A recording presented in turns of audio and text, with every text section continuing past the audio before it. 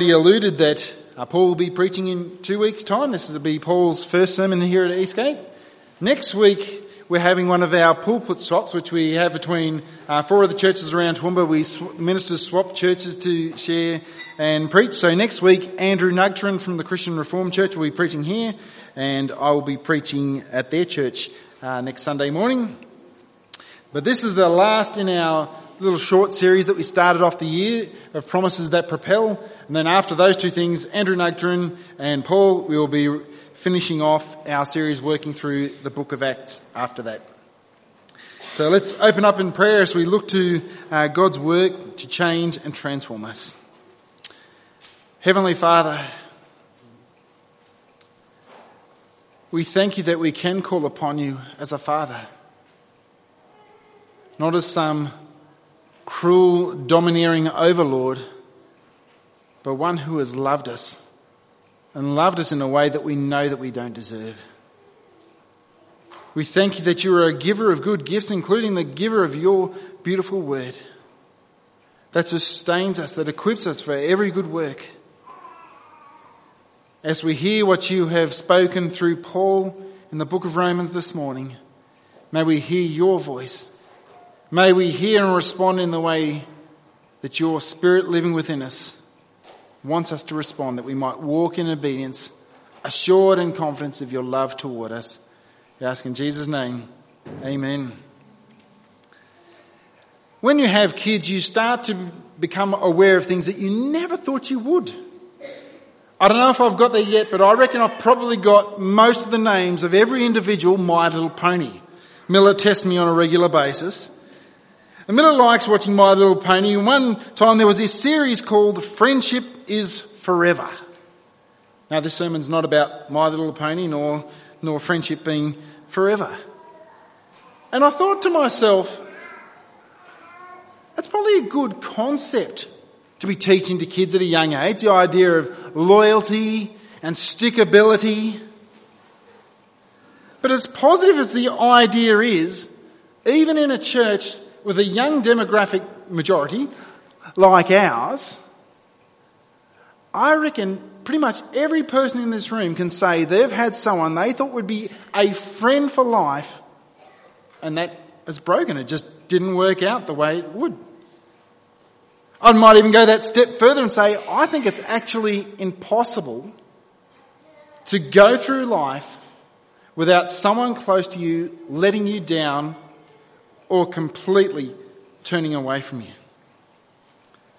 And I think because that's such a universal experience for all of us, sometimes we struggle when we hear the promise of God that nothing can separate you from his love. We've heard those sorts of words. We've heard those promises before from people around us, from people really close to us, people we looked up to. They've been broken. We've been hurt. Even though most people who make those promises probably mean it. They probably have the best of intentions. But the problem is they are making a long-term promise that goes well into the future, into a future they have no idea what the future holds. Promise into the future when they have got no idea whether they have the capacity to endure and work through the things that the future may hold. But it would be very, very wrong to project that idea upon God. As though, he's all well-meaning and stuff, but he isn't in it for the long run. This is the Almighty God who knows the entirety of the future, is able to do every single thing he sets out to achieve. And not only is it unfair to compare God with humanity, it actually goes into the area of slander. Because to slander someone says to speak poorly of someone's character in a way which is negative or belittling to who they truly are. And when we ascribe the character of broken humanity to God, that's exactly what we do. So as we look at this beautiful promise that God says nothing can separate us from his love. If we are in Christ, we must resolve to start on this foundation. This is the God who says, My ways are not your ways. My thoughts are not your thoughts. We must not interpret this promise through our experience with faulty human beings. We don't compare the Almighty with the all messed up. My prayer for us is that we would hear this beautiful promise through the lens of God and his character as he's made known to us. The all-powerful, the all-knowing, unchanging God. That we might be set free from the poisonous lie that God doesn't love us. And propel us forward with confidence that we can be assured and know of his steadfast love toward us. And as we do this, we're going to go approaching it in this way. First, we're going to look at the context of the verses that we've had read and say, do we need to even ask this question? Then why we actually do ask, a legal case which is settled, and then lastly, wrapping it up with learning to live as confident conquerors. Do we really need to ask? Now, I know we've just done a one-off sermon here this morning, but if you had read from Romans from chapter 1, verse 1, by the time you've got to Romans chapter 8, verse 31, you could say, really? After everything that's been said, do I need to ask, can anything separate me from the love of God? Now, I'm not going to give you a recount through the entirety of the book of Romans, but just in this chapter, the verses that come beforehand, verse 1, we're told there is no condemnation for those who are in Christ. None. We're told in verse 11, the Spirit that raised Jesus Christ from the dead dwells in you to give life to your mortal body. Verse 15, we've been adopted as sons into God's family. Verse 17, not just as family, but heirs and co-heirs alongside with Jesus Christ. Then you come to verse 30, often referred to as the golden chain. It says, everyone whom God has predestined, everyone whom God has chosen, he calls. Everyone he has chosen and calls, he justifies.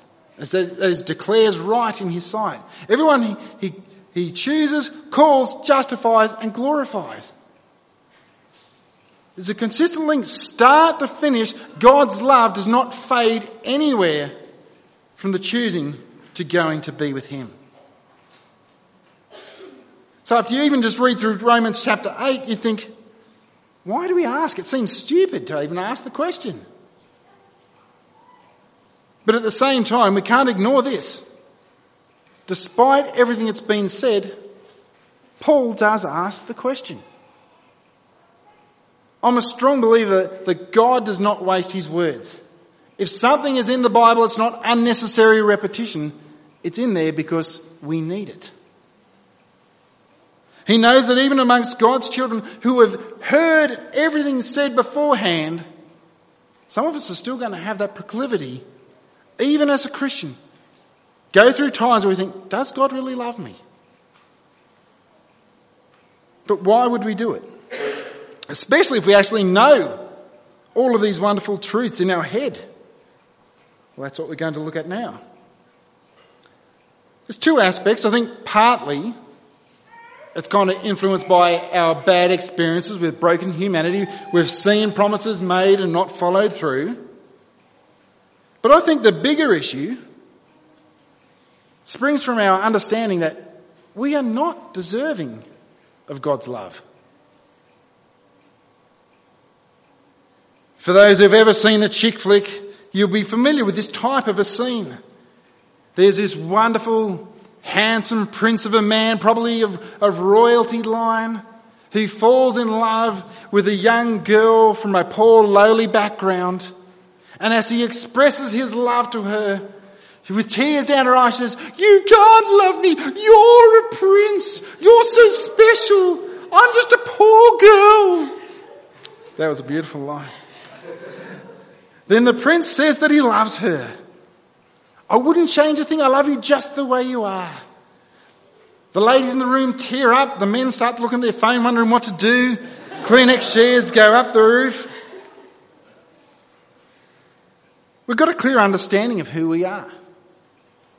And then we get an understanding of who God is and think, logically, this just doesn't fit. He can't love us. Now we think, I can give you a massive list of very good reasons why God shouldn't love me. I mean, after all, if I can lose the love of a fellow broken human being over something trivial, how much more, if he's so perfect and holy, should my offence be against him? How much more should that give him a reason? After all, he made the world, everything in it. He's the king of all of it. He's given us our life. He's given us and blessed us with everything that we need. And we turn our back and say, I don't want you. I'm just going to live like you don't exist, like you don't need to exist. And we live in rebellion against him. How ungrateful is that? How much of an offence must that be to one who's given so freely? The way God spoke to the first humans, Adam and Eve, kind of says that, if you separate yourself from the giver of life and blessing, the result is death and curse. And all of us descended down from those first humans, Adam and Eve. We've inherited that. We've inherited that nature that naturally rebels against God, headed towards death and curse. Why on earth would God love us? We don't deserve it. But the question we're looking at this morning isn't whether or not we deserve it. The question we're looking at this morning is, does God love us, and can anything separate us from that love? I think we quite clearly understand whether we deserve it or whether we're worthy of it. And admittedly, some people are inclined towards a low self-opinion and may struggle with this a bit more than others. Some might even go so far in their thoughts to think, because of what I've just done, I deserve to be punished more.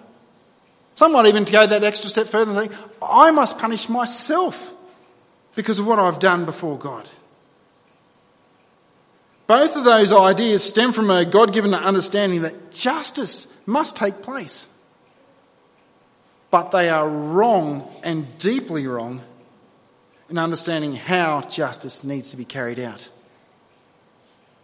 Now, justice is a legal word, and Paul pretty much presents a legal case in verses 31 to 35. Our passage is effectively a summary of everything that's come from chapter 5, verse 1, all the way up to Romans 8, verse 30. That's why he begins by saying, what shall we say to these things? In light of all of these positive things about the certainty of our salvation, what shall we say? If God is for us, who can be against us? And that's a technique Paul uses a lot throughout this passage. He asks a question, then he answers it with a question where he puts the ball into our court and say, okay, if God is for us, do the logic yourself, do the maths, figure it out, who can be against you? If the one with all power and authority, there is no challenge to his authority, who can be against us? Everything that this passage looks about, only God would have the capacity to withdraw his love. Either that or it would need to be someone who has greater in authority and power, for which there is no equal. Not even close. So we're forced to conclude nothing. It's impossible. But let's stop and apply that personally for a moment. Now, we do have times sometimes when we wonder, does God love me? We may even have certain areas where we find that happens more often than not. So to bring that question to bear on that particular situation, when you think of that thing, say, does it have more authority and power than God? This thing that creates me thinking that God might not love me? Well, the natural conclusion that Paul says, if God's for us, this thing that I keep going down towards will have no effect on the love of God towards me. And the next 4 verses explain why nothing can undo it and why no Christian should ever feel like they need it to be punished additionally. After asking if God is for us, who will be against us? Throughout this passage, Paul uses this technique of asking a question, answering it with a question, so as the reader or the hearers, we need to come to the answer and figure it out ourselves. To the question of if God's for us, who can be against us? He says, he who did not spare his own son but gave him up for us, how will he not also with him graciously give us all things? If God is for us, who can be against us? If it has to either be God himself or someone greater than God, which doesn't exist, is this God going to undo it? This one who sent his one and only son to die on your behalf? It's not just saying that he died for your benefit, which is a true statement, but he died as your substitute in your place. He died your death penalty for our rebellion against God. The penalty has been prepaid, served in full. Who can be against us? Just think for a moment to the earthly legal system. I know Australia doesn't have the death penalty, but around the world, there's probably no higher punishment than the death penalty, is there? You can't say, oh, this person's been really bad, we're going to give them a death penalty, and after the death penalty, we're going to give them this. Send them to jail for 2 years after the death penalty. Or we give them 2 death penalties. There's something about the death penalty, it's final. Nothing more can be done. Now, I'm not saying Jesus' death on the cross is an exact parallel to the normal death penalty. There's so much more to what Jesus did and what it achieved. But what it does highlight, even by the world's reckoning of justice, when a death penalty has been served, there can be no more punishment. Jesus Christ has bared the punishment once and for all. In Christ there's no condemnation. There can be no further punishment. So we must stop thinking that we deserve to be punished. We must stop for making actions where we even might punish ourselves, because everything that we add to what Christ has done, we say that what he did was not sufficient. Even if the thought was to come to our mind, we can confidently say, I will not. I will not think of God in that way. I will not act towards myself in this way, because Jesus has paid this in full. And I will not even think to play down what he has done for me on my behalf. And Paul wants his readers to be so sure that he goes on to continue. Now, the early Greek manuscripts, they don't have punctuation the way that we do. And so where things we have, we kind of guess where they should go in there. Now, I've taken the liberty of adjusting verses 33 to 34 to take the same format that 31 and 32 and 35 after it does, of asking a question and responding to it with a opposing question. It doesn't change the meaning, but it just reworks it in a way where it gets us to think about the answer to the question. Who shall bring any charge against God's elect? Remember, only God can undo God's stuff. The God who justifies us, the God who gave his son, the God who justifies us, has legally declared us right in his sight. You think he's going to bring a charge against you?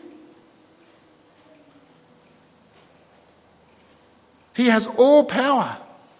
When he justified you, he saw everything you would ever say, think or do, and he declared us right in his sight through Jesus Christ's death on the cross on our behalf. Now, that's not to say you won't ever receive an accusation. That won't be hard. People will accuse you of things. Even Satan might accuse you of things. But they will not undo or separate you from the love of Christ. The one who is above all, the final judge, says, you are right in my sight if you are in Christ. And then continuing with the same technique, who is to condemn? Christ Jesus, who died, more than that, who was raised, who is at the right hand of God, who is indeed interceding for us? Really? Who's going to condemn? Only God couldn't condemn. What, this one who, Jesus Christ, who died for us? Not only who died, but who raised again. We can see that God accepted his payment by his resurrection, who is showing his ultimate power and authority, seated at the right hand of God, and is interceding on our behalf. Do you think he's going to condemn?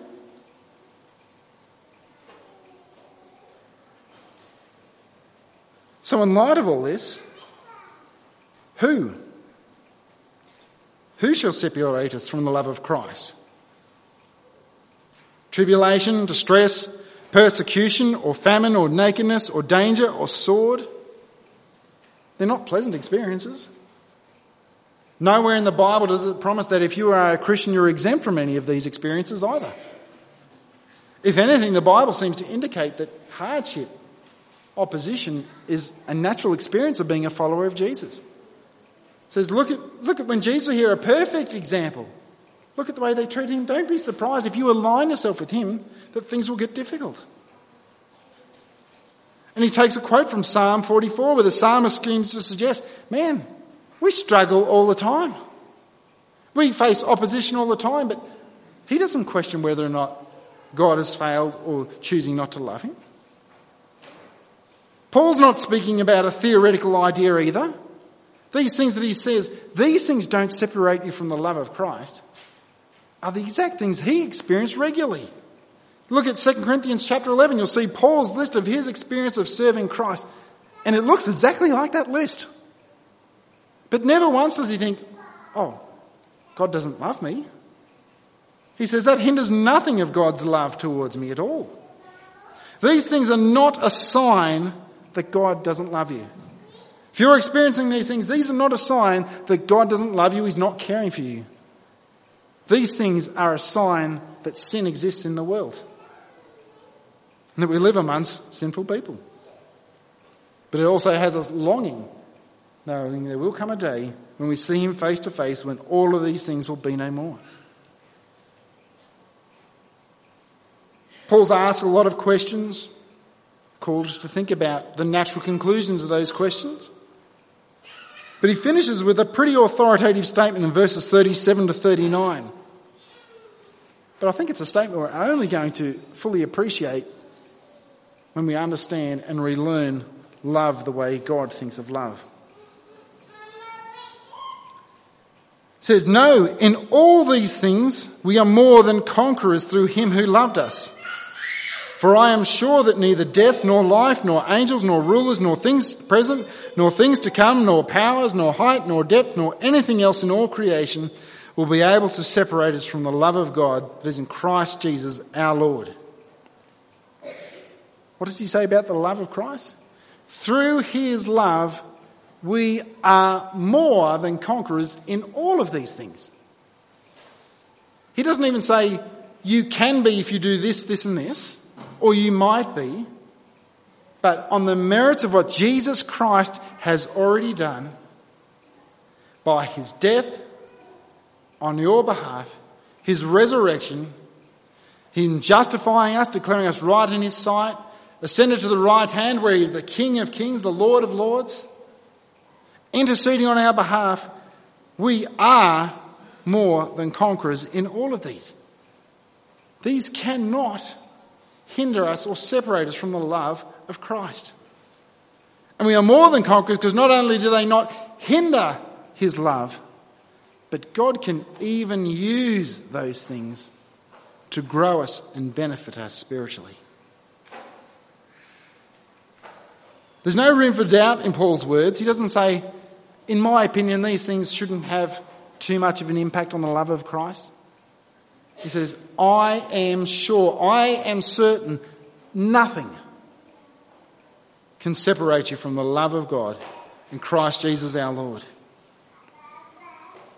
Or to put it in terms of everyday words, he says, I am absolutely certain that there's nothing at all that can separate you from his love.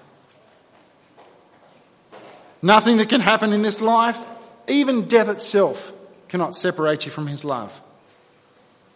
No supernatural power, no supernatural being can do anything to separate you from his love. Nothing in the history past, present or future can separate you from his love. Nothing in heaven and or on earth. That's the height nor depth. Everyone's confused about what's the correct way to understand that one, but that's how I've chosen to take that one. Or anything in all creation. Now I want you to think about anything in all creation. We often think, oh yeah, trees, grass, all those sorts of things. Anything in all creation means anything that's been created, which means other than God, everything is the creation. Saying none of it can separate you from the love of God in Christ Jesus. Now we find that hard to believe because it's so foreign to human experience, isn't it? Even in Australia, 36% of people who before their closest family and friends say in good times and bad, sickness and health, and richer and poorer, till death do us part, 36% of people don't. Unfortunately, Queensland's actually got the highest divorce statistics. But we must not project the failings of sinful mankind onto God. We must not slander his character. Because I can assure you, if you are in Christ, nothing can separate you from his love. Nothing. You may have days when you feel down. He hasn't loved you any less. God's love is not like others. He doesn't have any of the limitations of others. He doesn't have any of the failings that we experience around us. When he commits to love us, only he could undo that. And he has said, from the moment I chose you to the moment you go to me in glory, my love remains with you. In everything he says, every single thing that we feared might separate us from his love, he says, in all of that, we are more than conquerors through the love of Christ, who died our death. We can't take any more punishment. It's been done, paid in full. Approved by God, as we see in the resurrection. He has all power and authority. He's there at the right hand of the Father. He's interceding on our behalf. But I know the inclinations of our heart. We wander. We doubt. We think, oh, what about my worst day? I have some shockers. And so where I want us to finish with a reminder of how God did treat us when we were at our worst. Back from Romans chapter 5. For while we were still weak, at the right time, Christ died for the ungodly. For one will scarcely die for a righteous person, though perhaps for a good person one would even dare to die. But God shows his love for us in that while we were still sinners, Christ died for us. Since therefore we have been justified by his blood, much more shall we be saved by him from the wrath of God. For if while we were enemies we were reconciled to God by the death of his Son, much more now that we are reconciled shall we be saved by his life. More than that, we also rejoice in that God, through our Lord Jesus Christ, through whom we have now received reconciliation. You want to know how God treated us while we were at our worst? He loved us enough to die on the cross for us. Remember that. Let's close in prayer. Heavenly Father, we thank you for your unfathomable love.